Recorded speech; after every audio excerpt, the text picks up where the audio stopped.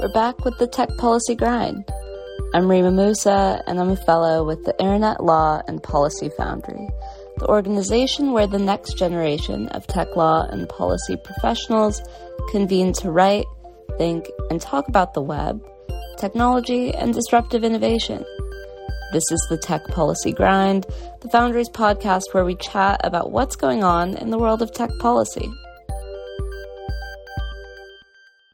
Alrighty, y'all. We are back with the Tech Policy Grind, a very, very bittersweet episode. This is our last episode of the season and also the last episode of Class 4 of the Foundry, basically running the show. So I am going to have to try not to cry during this episode because I am really sappy about this all coming to an end, but it's been such a wild and fun journey. And basically in this episode, we're just going to talk about it. So if you listen to last season of the show, you might have seen or heard our final episode of season 3 that came out at the end of 2022, which had the three of us, me, Rima, Mary Bagdasarian, Lama Muhammad, and also Joe Catapano. Joe couldn't be here for this recording today, but you'll hear from him later on in the show today. And we basically covered what happened for the Foundry in 2022 and what we did in the pod and what we were looking ahead towards in 2023. So we're going to do kind of the same for this round, but now we have almost a full 2 years of being Foundry Fellows under our belt, which is crazy, but that means we have a lot to talk about. So we kind of gave intros of ourselves in that episode that we did last year. And by now, all of us have done fellow highlights. So if you want to hear a little bit more about who we are and what we do, you can check out those episodes. We'll leave them linked in the show notes. But I want to maybe start by just having us all cover what we've been up to in the past year and how things have changed since our time in the Foundry. Lama, you want to go first? Yeah, it's been a really chaotic year, parentheses affectionate. I think that when I first started at the Foundry, I was like a fresh college graduate, and now I'm like 2 years out of undergrad, and so it's crazy to see how many things have changed since then. Like we'll talk about this towards the end of the episode, but I am starting a new job in January. I took the LSAT. I applied to law school. I spoke on like my very first set of panels, not as a moderator, which is really exciting. We published an op-ed, which we'll also talk about later on, and just continuing to sort of build my voice in tech policy. So it's been a very fulfilling year, while difficult, but fulfilling all the same. And it was really nice collaborating on some of these projects with y'all. And it's also sad to be leaving, but I'm really excited for what's to come. Mary, go for it. Oh, wow. Yes. So I also feel very bittersweet, and I would say I'm a bit of denial that we are at the 2-year mark for our fellowship, because it just happened unexpectedly. I would say since last year, updates from me would include that I joined, since we did the recording for last year's episode, I joined Meta's oversight board, and basically working on content moderation at scale and trying to operationalize human rights principles.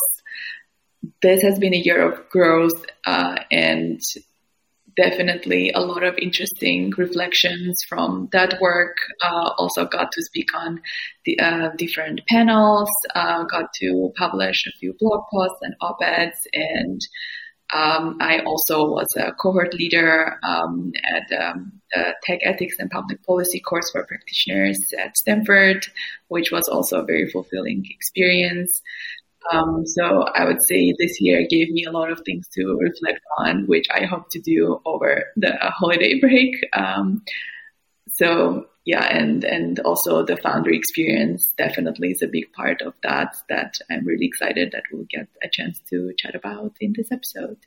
For me, it's been a really wild ride. I mean, the whole 2 years of my time with the Foundry feels, and I talked about this in our fellow highlight that came out last week, Mary, but I feel like my entire law school experience has really been kind of earmarked by my time with the Foundry. And so it feels like the end of an era in multiple ways, and also being about to graduate, and also quote unquote graduating from the Foundry. But it's been a really transformative year in a lot of ways. This year especially has been personally the hardest year of my life, from losing my mom almost exactly a year ago, which really came out of nowhere and hit me really hard. But also, I think it's been a year of gratitude in a sense, in that I've been incredibly blessed to have so many fantastic opportunities to engage with this community, this tech policy, privacy, cyber, AI community that's growing all over the world, and that's growing within our little Foundry home. And it's been wild. Yeah, I worked for the Electronic Frontier Foundation. I worked for Goodwin over the summer as a summer associate. I moved to Brazil and have been interning here in Brazil for the past few months. And now I'm about to head back to my home in LA and return to USC and finish out my last semester there, before life really begins. And I'll be starting at Goodwin next year in 2024, after I take the New York bar and hopefully, fingers crossed, pass. I'm really grateful for everything that we've been able to accomplish with the Foundry. I'm so grateful for this pod, and we'll get into, I guess, a review of everything that's happened so far in more depth, and kind of how we felt about it as we were going through and the process. But with that, I think it'd be interesting to start at the beginning of season 4. We did an episode 0, which was a little quirky, but we had the opportunity to sort of stage a debate, if you will, on some different perspectives on the concept of a TikTok ban, which has definitely been a hot topic this year. So, Lama, Mary, do you want to recap that episode that our pal Joe Catapano did, and what's happened since on that subject? Yeah, sure. So I'm not positive how the idea came to be, but I think it was a culmination of collaboration on so many different ends. I think the one thing, and we'll probably get into this later, that I noticed about our podcast is that it has grown substantially from even when we first started off. Like, I think our inbox maybe is filled with requests every other week, if not every week, from different experts within the policy community asking to be a guest on the show. So I think the CEO of Chamber of Progress had emailed us asking to be on the show, and Joe had an idea of staging potentially a debate about whether or not the U.S. will ban TikTok, because we were all wondering, like, this is a really big issue. We should probably have our foot in the door somehow. How can we insert ourselves here? And so with that, we sort of came with this idea of a policy debate. And so we brought in Net Choice, and Joe was able to sort of get both sides about, what happens if the US does ban TikTok? What happens if it doesn't ban TikTok? What are some of the policy implications? What are some of the societal implications? What are some of the economic factors of that? And I think we were able to get it at a really, really good time, because I think we pushed it out maybe right as Congress was returning from break. And so we were right up in there in the policy discussions, and the reception was fantastic. I still use it as a resource when people are like, what's going on with this thing? Because I don't really feel like people talk about it anymore. And then obviously when the hearing happened in March, we were able to replot that episode again. And so I think that was a really great way for us to sort of center ourselves as people who have value in these spaces, and have really important things to say, even though we're sort of like quote unquote early career. So I thought that was a really great way to sort of set the stage for the other policy conversations that we had across our season. Yeah, to echo everything Lama said, I would just add that I love the concept of episode 0, because I think like the first few months of the year are like the slowest months, and it's this difficult choice between doing too much right away or giving it some time for people to, come back to work and in the swing of things after the holidays. But as we know, tech policy never sleeps, so issues are always there. So I'm glad we jumped on this topic, and I think it was also great because it was a debate between people that don't agree, and I think that is something that I would love to see more on the podcast. Of course, it's more challenging to like schedule and also moderate and also record podcasts that are not with like one guest sharing one side of the perspective. But I think they are more interesting and definitely more engaging that way. So that is also like probably one of my wishes to the panel, the team that will work on the podcast in the next year and beyond. I think Mary brings up a really good point where even though we were producing such great content at such a slow period, I think we were still super duper busy in what we call a slow period. Obviously, we selected our new fellows and sort of executed this idea of a junior fellowship in terms of like dividing the fellowship into 2 years, which had never been done before.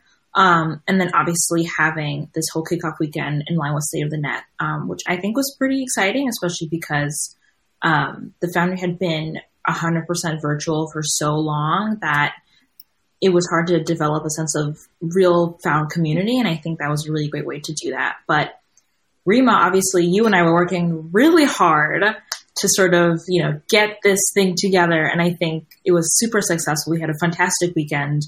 Do you want to sort of tell our audience about like the process of selecting the junior fellowship and organizing the initiation weekend, and just what were some of your favorite moments throughout that process?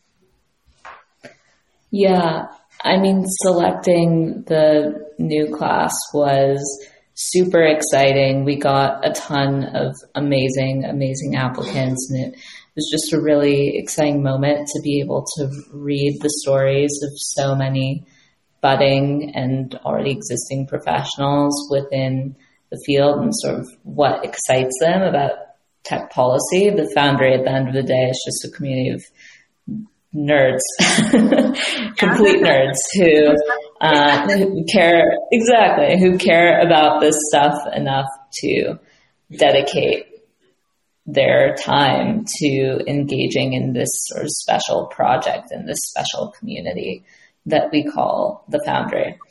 So that process was just a ton of fun for me. And I also love any chance I can get to come together on meetings with this wonderful group of fellows. Our selection committee was, I think, like 5 or 6 of us. Mary was also super involved in that. And it was a blast. I can't imagine a group of people that I would be more thrilled about spending about 6 hours on a call with, talking about every single person who applied to the Foundry after having already done a sort of rigorous rubric process as individual selectors, so to speak. So I guess that gives some insight on what the Foundry's sort of selection process for new fellows has been. But of course, with every new Foundry fellowship class, that process could change. So we'll see what happens with class 5 as they start to go through selecting class 6, and that process is sort of kicking off now. But it's definitely a really exciting time. And then as far as our actual kickoff weekend, so you're right, Lemma, we've never done that before because we've never had overlap between the Foundry classes before, which was actually Mary's brilliant idea that we sort of poured over last year, and then to actually see it come to fruition in a very tangible way in bringing together all the new fellows. And we had a smaller class this year. It was the most competitive Foundry class so far, in that we only chose 30 people of the 100 plus hundreds who applied. So it was really, really a ton of fun to plan. We did panels with Foundry alumni. We did our White House visit. We did our visit to Congress, to the Hill. And it was just amazing to see where Foundry Fellows present and past have ended up, and the amazing work that they're doing in this space to really move core issues forward. And so that's a legacy I'm really proud to be a part of. But the whole event itself was just a ton of fun. Loved going to lunch with all the new Foundry Fellows, getting to know them more and putting faces to names that I had seen either in the space or having read their applications. So it was just a complete privilege and a total blast. All I can add is the FOMO of not being there. Just scheduling didn't work in my favor. But I heard a lot of stories from the junior class members, and I think this was such a worthwhile undertaking, and I'm so proud of you and the whole org team for coming up with the idea and executing it so brilliantly. I remember Rima and I later chatted that we kind of would have used something like that for our class as well. So hopefully that may turn into reunions for alumni in the future. But I again hope that if possible, such kickoff weekends become a standard event for all new classes. And also really happy that we went with this idea of at least trying it out to see if having an overlap makes the process of handover and just, if it creates some space for people at different stages in their career in tech policy overlapping more organically with each other rather than reaching out to alumni when you are a fellow, but the alumni are not that engaged anymore with the Foundry. I mean, it depends on alumni, but more people are just doing their thing, and whether this model would have worked. I think there are a lot of learnings there too, but I'm glad that we went for it. And now we have junior fellows basically will turn into senior fellows, and super curious about the next class that will come in hopefully next year. I think a really nice moment during the kickoff weekend was when we had that, happy hour / mixer at the end of that full day intro session we had with the new class. 'Cause we had fellows from class 1, class 2, class 3 come. And it was just, I had never seen so many Foundry fellows in one room. And people were like, oh yeah, I know you from this. I know you from that. And I'm just like, oh my God, it's so nice to put a name to the face. And many of the fellows from the other classes were saying like, thank you so much for doing this. I think it was really nice to like have an excuse to go out and, reconnect with some class members, because we didn't have this because if they were in a COVID class, or they haven't been able to do it just because like life gets super crazy once you like hit mid career. So I'm hoping that that's something that will continue throughout. But I also think another really big highlight of that weekend was us taking over, I would say, State of the Net, as our podcast was at a live booth, and we spoke to so many phenomenal experts and high-level people within the tech policy community. Rima was the real superwoman at the booth, manning everything. But do you want to tell us a little bit about, your experience? The State of the Net is, I think, a special conference for me. It has a special place in my heart because it actually was the first Foundry thing I did back in 2022. I hopped on the plane at LAX and I flew to DC because we had free tickets to Save the Net as new Foundry Fellows.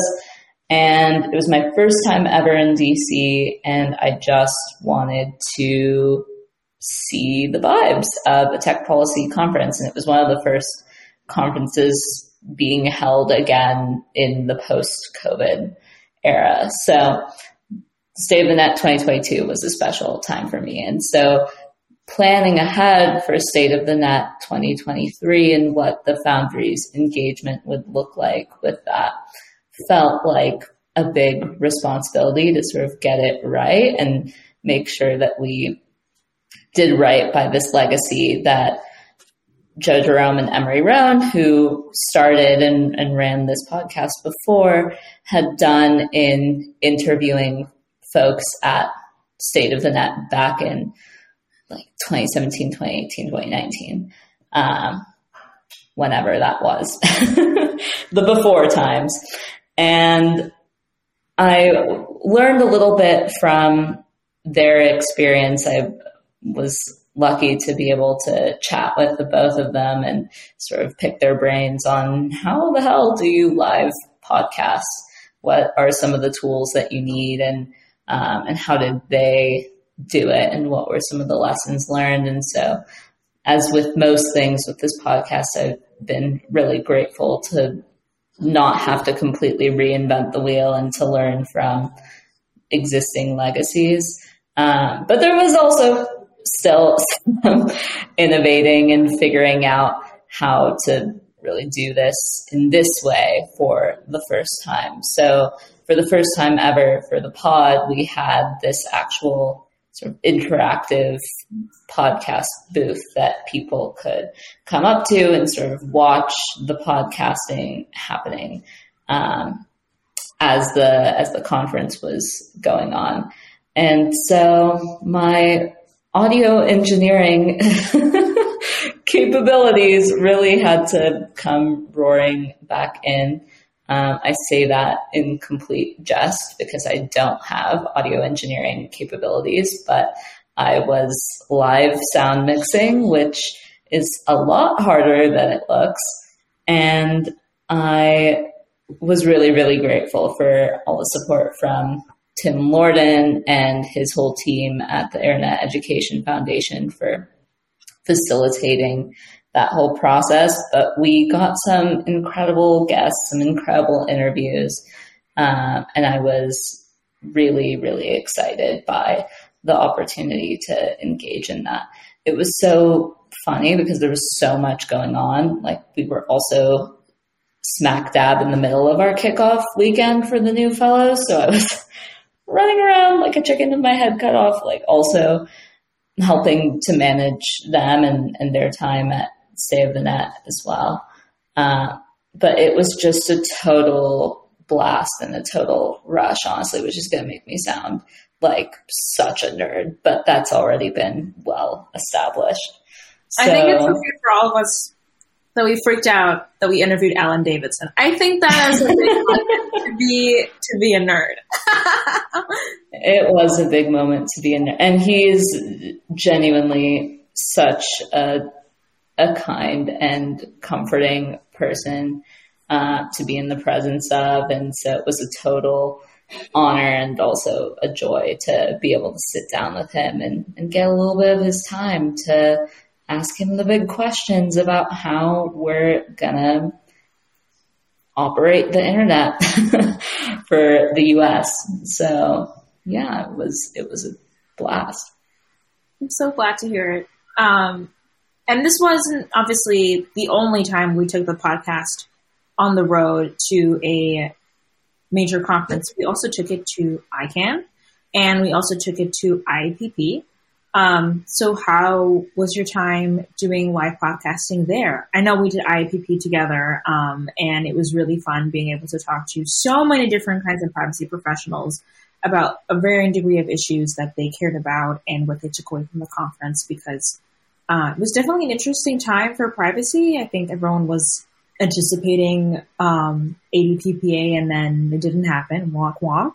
And obviously like Roe, post Roe. And so it was definitely a really rewarding experience. And we'll probably talk about, our panel as well, but podcasting. Podcasting. Yeah. I love any chance we get to do those little conference quick takes. We did it during season 3. And we also did it during this season, not just with the State of the Net more formal setup, but just going up to people at ICANN and also the WESIS conference, Women in Cybersecurity, and IAPP, GPS, the Global Privacy Summit as well. I mean, those moments are always so interesting for me personally because I am such an introvert and I definitely feel way more out of my comfort zone going up to someone in person being like, oh, you want to talk about what you're seeing at this conference or what you've heard that's interesting? That to me is a lot more fear inducing than being able to write an email to someone who I know or someone who's work I've followed for a while and being able to ask them to come on to interview. But in person, it's definitely a different element. But I have so much fun with those episodes, have a lot of fun putting them together and doing the editing process for those. And it's, I think, just such a dynamic way to hear what is actually going on the ground in some of these spaces where actually a lot of policy ideas are being exchanged, a lot of technical ideas are being exchanged in the case of WESIS and ICANN especially. And to really get a sense of what the vibe is in these spaces where important decisions are actually being made and important connections are transpiring. I mean, I think that's kind of the point of this whole podcast, right? Is to connect the dots a little bit on what are some of the big ideas in tech policy that you need to know. And the best way for me always to learn that sort of thing is by having conversations with the people who are in the room or the people who really want to be in the room. One more thing before we switch gears a little bit, but I think you make a really good point about interviewing about policy conference, having people who care about this space, but also people who want to have a voice in the space. And I think a really great example is that Trevor Noah was obviously a highlight of IAPP this year. And I remember I was telling my friends this, and they're like, what does Trevor Noah have to do with privacy? I'm like, you guys don't understand. Privacy is connected to everything. And so I think he did a fantastic job connecting the concept of identity and privacy and historical oppression to this overall field. And I think sometimes when we get too deep into the technical, we tend to forget about what's real and the impact of that. And so I think that was a really great grounding experience for me. And I'm glad people are trying to get involved in privacy from all walks of life. The three of us, I mean, for me, it's always fun whenever the three of us can get together in any capacity. But we got together on the stage at IAPP and had an absolute blast talking about sort of the next generation perspective on privacy issues. So, Mary, do you want to give an overview of what that collaboration sort of looked like and what came of it? That definitely is one of highlights for me for 2023. So we applied for a session, and really grateful for that opportunity to get to speak at the GPS this April. And our session basically focused on the next generation's perspective on privacy and various issues of privacy, and also privacy at the intersection of other tech policy issues, which we all felt was very important. And I was really surprised how many people showed up to the session and how much engagement we got. We also had like some poll questions for people, but also for everyone's awareness. GPS is an enormously big conference, and our session was one of the morning sessions on the second day. I think this is a great signal that people are interested in what the next generation, or I would say the present young generation, thinks about how things should be done, how things can work differently. So we covered topics from how privacy affects our lives, how did we get into privacy, and all the way to current issues in privacy in the post-Roe world, in like youth mental health and impact of privacy and the intersection between privacy and trust and safety and everything in between. So it was like a very interesting session for all of us, and we also managed to remember everything we discussed and reflected in our op-ed that we published with Tech Policy Press. Very excited about that opportunity as well. And overall, I think GPS was a great experience to get to meet different people and have a space to like reflect on what privacy means right now. But how was the experience for you, Lama?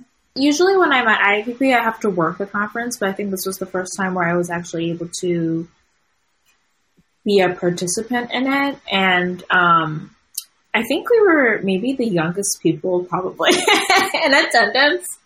But I don't think that discouraged people from engaging with us and talking to us about how we interpret particular issues.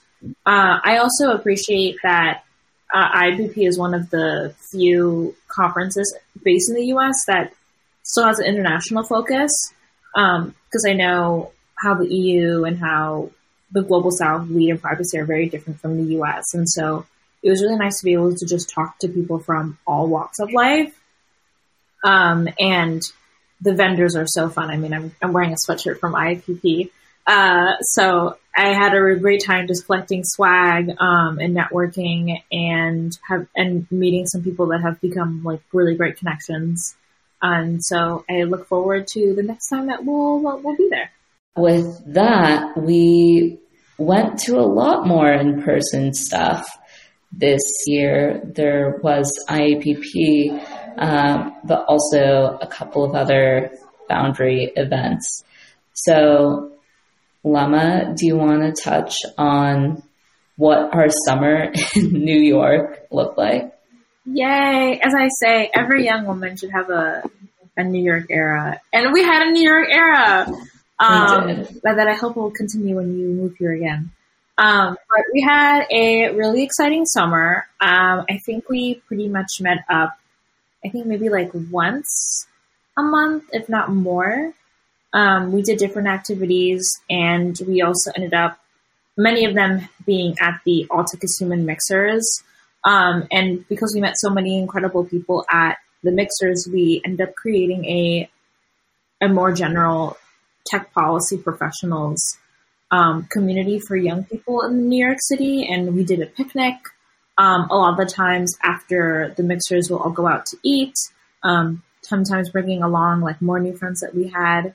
And being able to go to those mixers every month transitioned into us sort of developing and fostering a great relationship with the founder of All Tech is Human, David Brian Polgar, who had the opportunity to come onto the show and talk to us about like building a responsible tech community.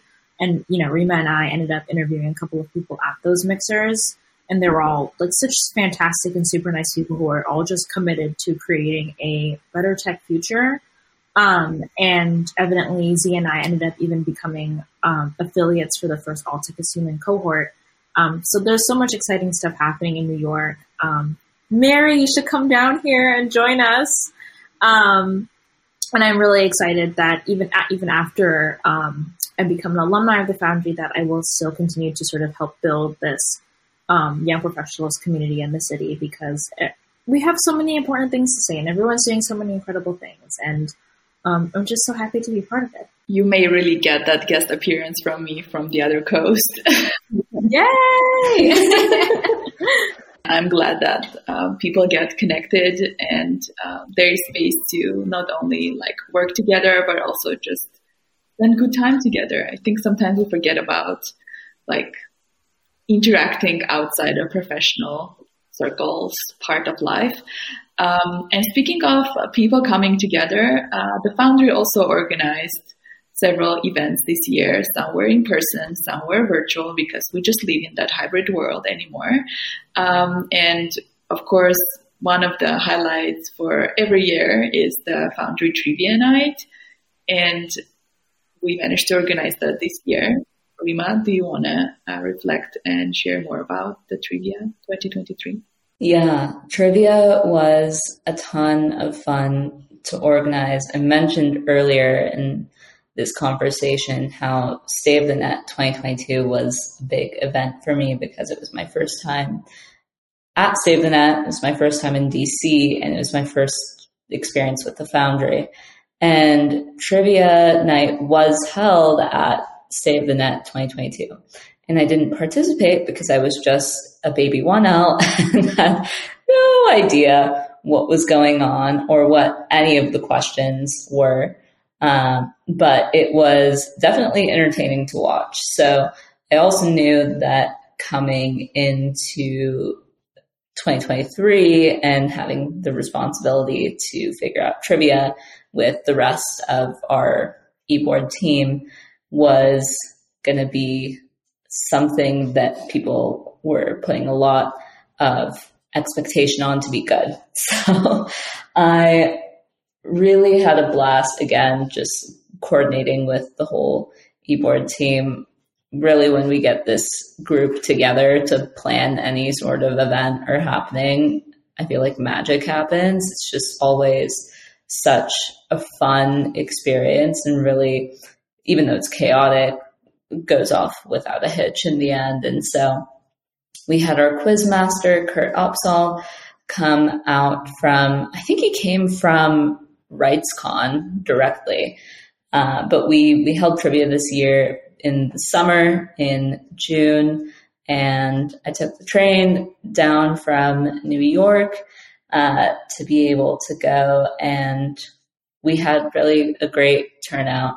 Huge shout out to Bijan Mandani from Meta for helping us out with the space. He's a former fellow and just speaks to the power of the Foundry alumni community in making stuff happen for the Foundry's different initiatives. But it was great. We had a ton of fun, raised some money for the Foundry and its different plans going forward. And it was just a great space to connect. And we continued our class 4 tradition of always ending the night in karaoke, because Rima had to take the train back to New York the same night at 3, 4 a.m. Yes. And keyboard stayed up with her until the end of the night. it was a lot of fun. I think we had like a couple of other other fellows and like friends of the Foundry come, and it was so much fun. I don't think I've ever stayed up that late before, and it's like so many firsts whenever you're in DC. I stayed forever grateful for you, Ricky, and Grant sitting with me in the lobby of, I think it was Ricky's hotel, and chatting about life and about the Foundry until literally 4 a.m. I stay forever grateful. We also organized a policy hackathon, which this year was postponed to next year, but everybody needs to stay tuned because it's one of the highlights of the Foundry activities, and I personally heard about the Foundry through the hackathon in 2020. So it's a lot of fun, but I would say in preparation to or instead of the policy hackathon itself, this year we organized a series of events around the various things in AI. And Lama, do you want to do a recap of some of those events? Yeah, so obviously the AI hype is still hyping.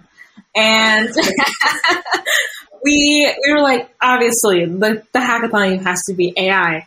And because there's just so much happening and so much information out there, we thought it would be really good instead of to sort of space out different AI topics leading up to Winter Hackathon will probably be sometime next year. So I personally did a panel on my favorite topic, AI algorithmic bias, with a variety of different experts from industry, nonprofit, civil society. And we just talked about, the current state of affairs, what policy can look like, what actually is AI bias. Because I think there was a tweet some few months ago that was like, overnight, everyone suddenly became an AI expert, which is just a joke because AI has been around for decades. And so obviously there are a lot of things within the space that are sort of confuzzled with that aren't necessarily true in my humble opinion. My computer science background is coming out. But I think it was a really great way to sort of talk to the people who have been in this space for decades, talking about, their research. Some of them had been in AI from the moment that it was being sort of revolutionized, and why it's hard for policy to keep up with hype. In keeping with our tradition from last season, we basically turned some of those sessions into sort of truncated podcast episodes of some of the highlights from those discussions. So we'll link those in the show notes if you haven't checked them out yet. To wrap us up, I want to run through some quick fire questions to allow us to kind of reflect on our time with the Foundry as it basically comes to an end. So I'll start with, what have y'all learned, if you had to pick one big standout thing through your time with the Foundry? Ooh. This is so cringe, but kindness goes such a long way.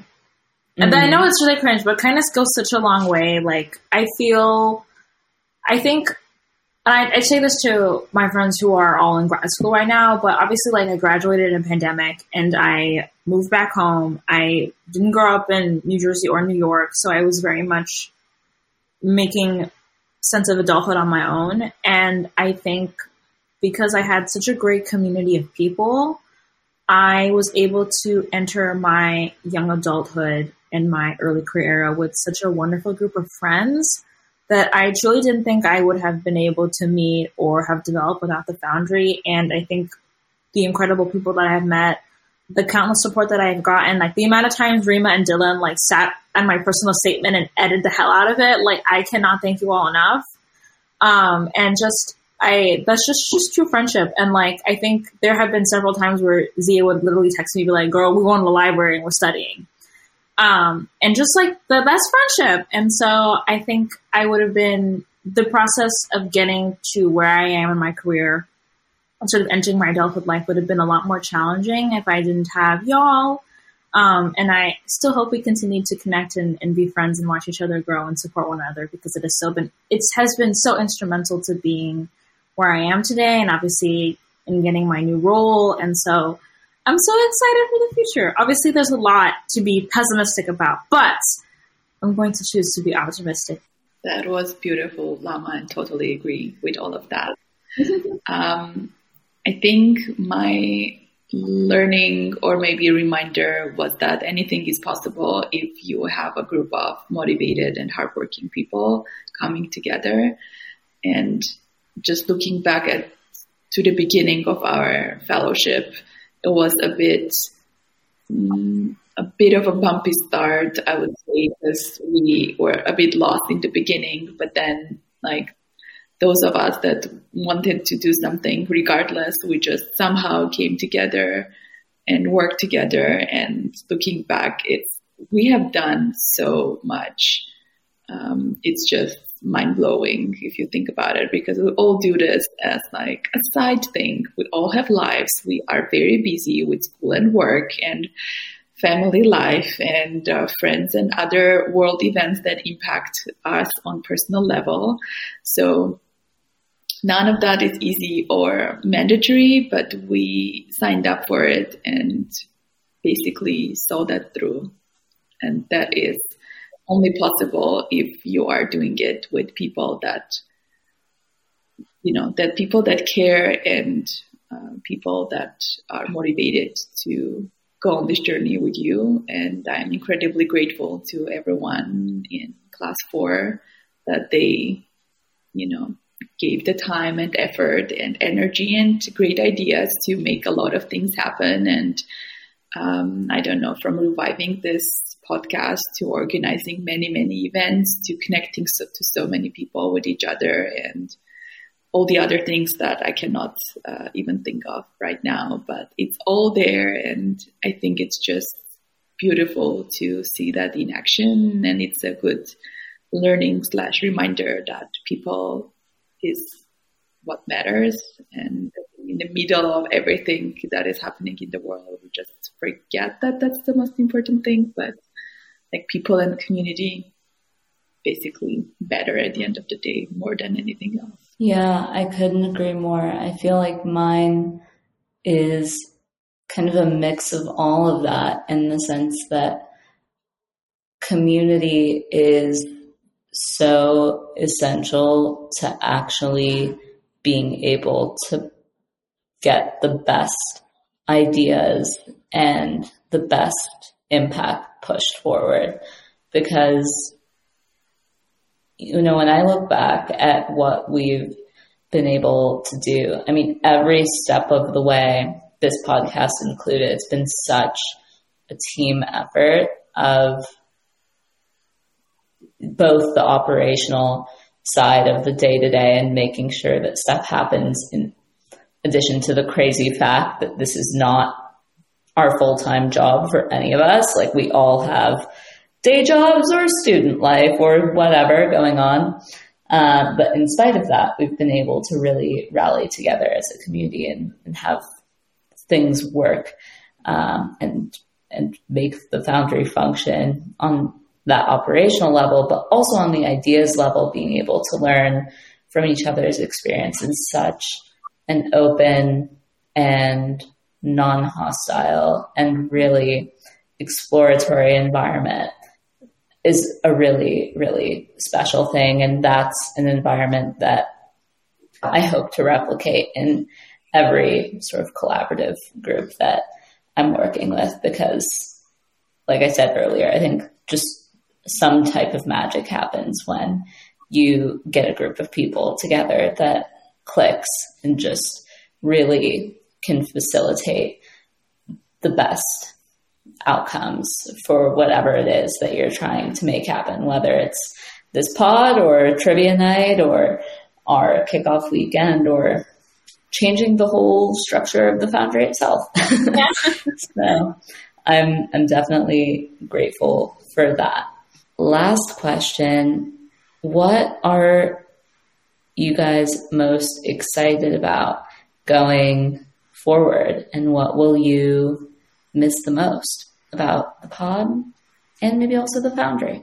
Again, it's been a really hard year. Obviously, the civil war in Sudan in April made me reflect a lot about my life and about things that I want. And like truly, the next day you can wake up and everything in your life has changed. And so I thought a lot about, what is it that I want to do for me? And so I looked for a new job.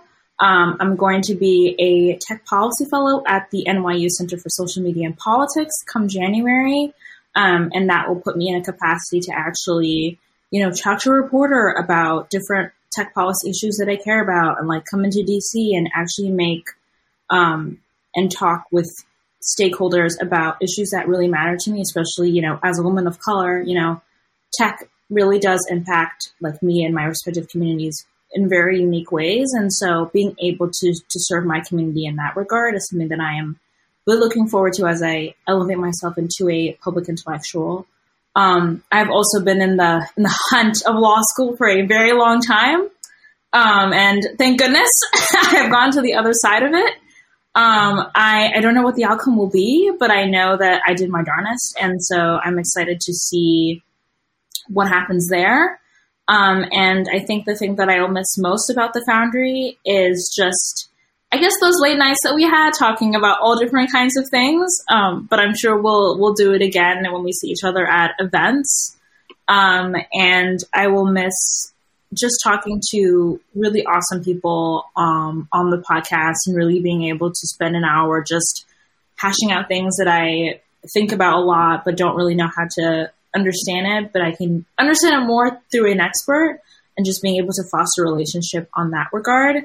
Like Katie Harbarth premiered her merch on our podcast first before putting it live. So that was really great. And it's been a awesome conversation starter with different kinds of people. Like, people were like, oh my God, you run a podcast while doing this, this, and this, and this. And it's like, yes, because I have a great team. And so I look forward to future opportunities, whatever that might be. I just cannot wait to hear where you go to law school. What I will miss will be the people and like this cadence of meetings and touch points and everything that we have, just to understand where we are, what needs to be done, and how we're getting there. Because I think we managed to achieve great structure, like build that structure together. And, of course we can stick around, but I think we are just handing this over to the next class. So it will not be the same, at least in my mind. And what I look forward to is definitely staying in touch and just meeting more people and reconnecting in person. And maybe we should really think about that alumni in-person weekend. I will fly anywhere for that one. So no more FOMO for me for 3 weekends. But yeah, seriously, as I also said in my previous answer, this is all about people, and people drive everything. So I think that is what I will miss, but will also look forward to getting more of. That echoes my thoughts exactly. I couldn't agree more that it really is so much about the people, and I'm going to miss having our basically weekly Zoom calls for different ongoing projects or planning or whatever it is. But I also can't wait for all the exciting times up ahead, and also to see who comes into this Foundry family next and what future iterations of this pod, not just next season, which there will be a next season, but also in hopefully many years. I'm so grateful to the whole community of people, not just our team here at the Foundry, but everyone who's ever come on the show, all of you who are listening now or have ever listened to the show. I mean, it really is just such a joy. Any last things to say before we sign off and I go cry? Thanks to class 3 for accepting my application to the Foundry. I didn't think I would be here. I think it has played such a great role in making me a junior thought leader in this space, and I'm so excited to be part of it and be a mover and shaker with the rest of y'all. The alumni of this community is absolutely incredible, and I'm so honored to be part of it, and I hope I do y'all proud. To the next class, have fun. The Foundry is what you make of it, and we're all here if you need anything.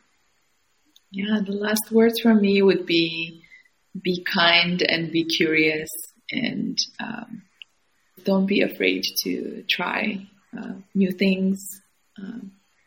And this is going to be a lot of fun, and of course, a lot of gratitude to everyone, all the alumni, and definitely to Class 4 and to both of you ladies for all the challenges we have overcome and all the fun things we tried and did together. I think this is just the beginning, even though it feels like we are saying goodbye, but saying goodbye to the fellowship part, I feel like it's just the beginning of us doing great things in this space. And with that, I guess my final words will be, that's it for the Tech Policy Grind Season 4. Thanks for tuning in, and we'll see you next time. Bye. Bye. Hello, everybody. This is Joe Catapano again, part of the 4th class of fellows at the Internet Law and Policy Foundry. I guess this is my sign-off message for the Tech Policy Grind. It's been quite a ride over the past 2 years. It's been an incredible amount of fun working on this thing with my founder colleagues. I got the opportunity to have some really interesting in-depth discussions with leading experts in tech policy, and I got a chance to reconnect with my radio roots, which was pretty cool. I worked in radio in college, as well as at 5 radio stations in Hartford, Connecticut, where I lived prior to moving to Washington, D.C.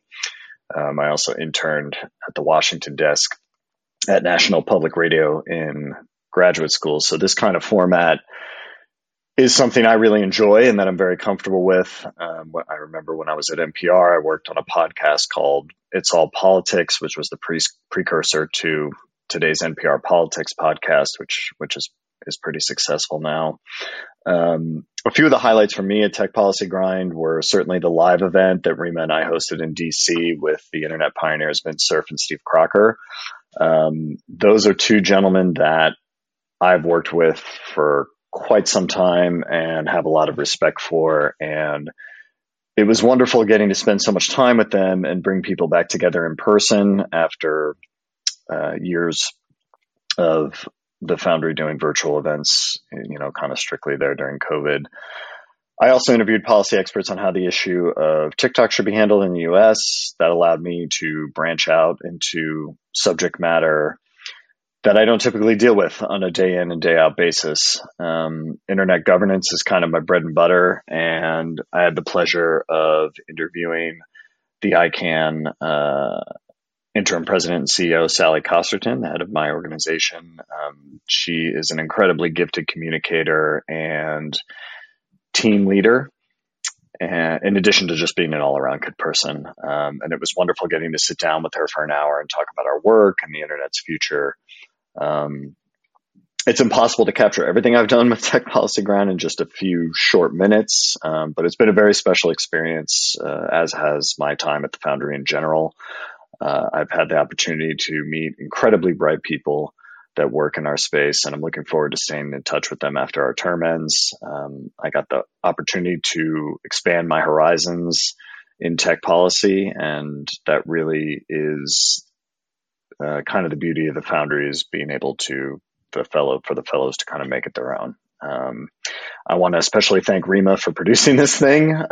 Without her, the Tech Policy Grind wouldn't be what it is. I also want to thank Tim Lorden and the Internet Education Foundation for hosting the Foundry and giving young professionals in tech policy a forum to show off their skills. I wish all the best of luck to Class 5. I know the pod is in great hands, and they're going to do great things with it, and I'll be listening. Thanks.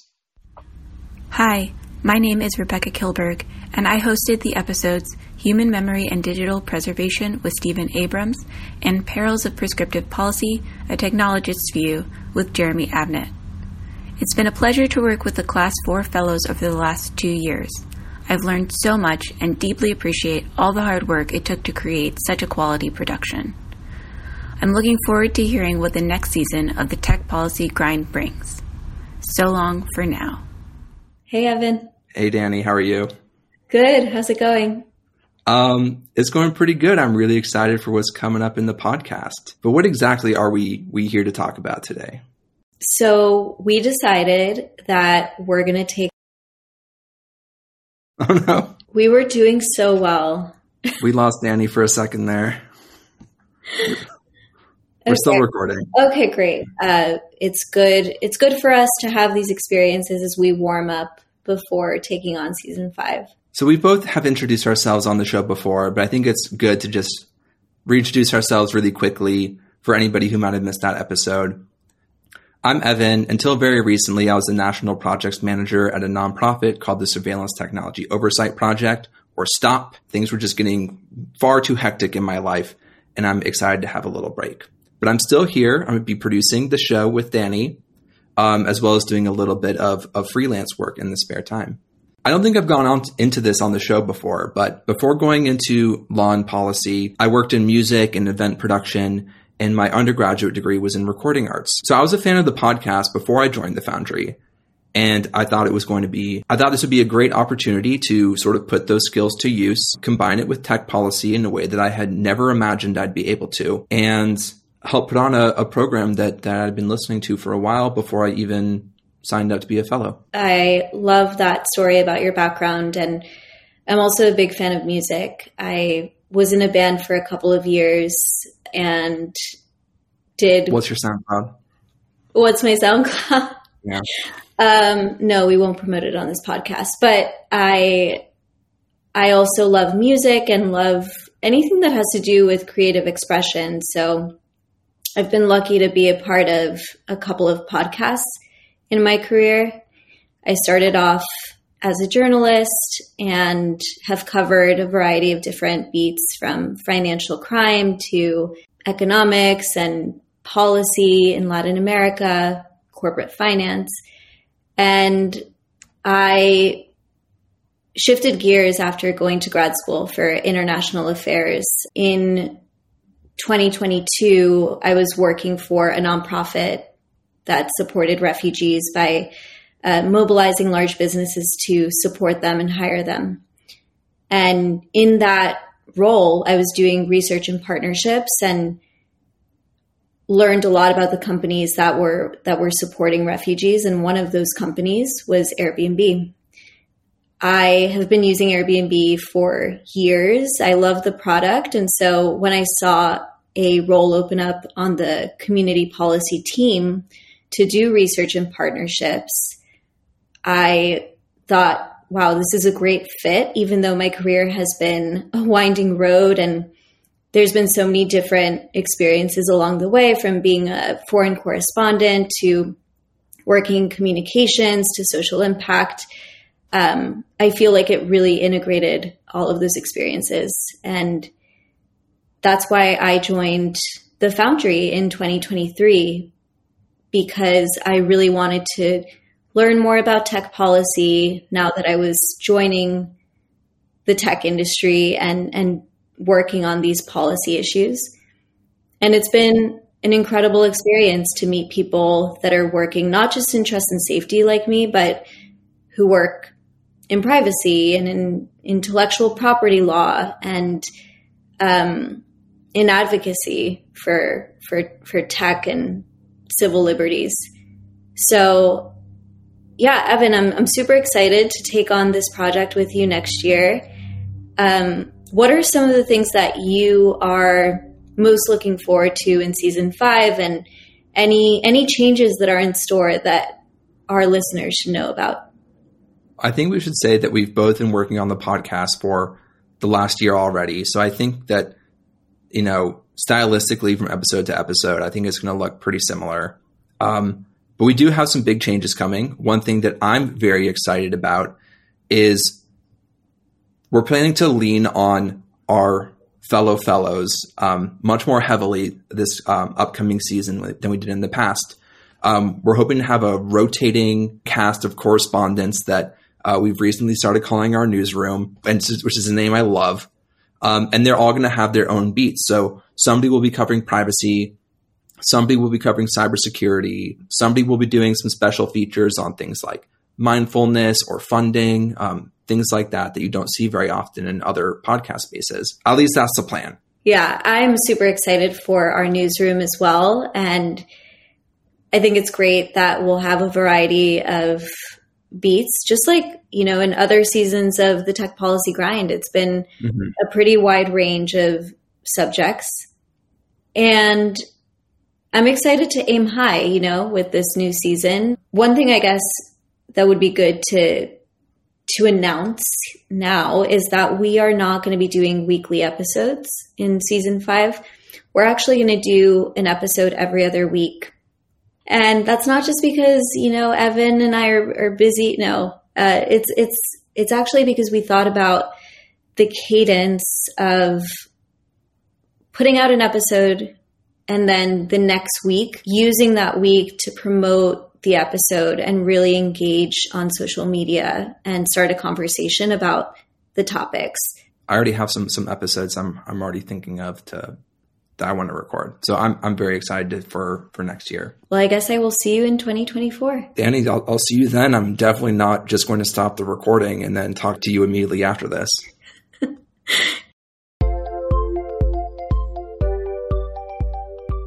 Thanks for tuning into this episode of the Tech Policy Grind.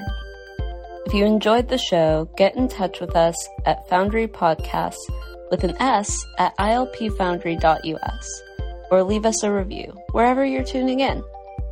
I'm Rima Musa, the host of the show, and this podcast wouldn't be possible without the help of our team at the Internet Law and Policy Foundry. Thank you to Evan Enzer for editing this episode, Lama Mohammed, our social coordinator, Alison McReynolds, our accessibility coordinator, and Tim Lorden at the Internet Education Foundation. See you next time.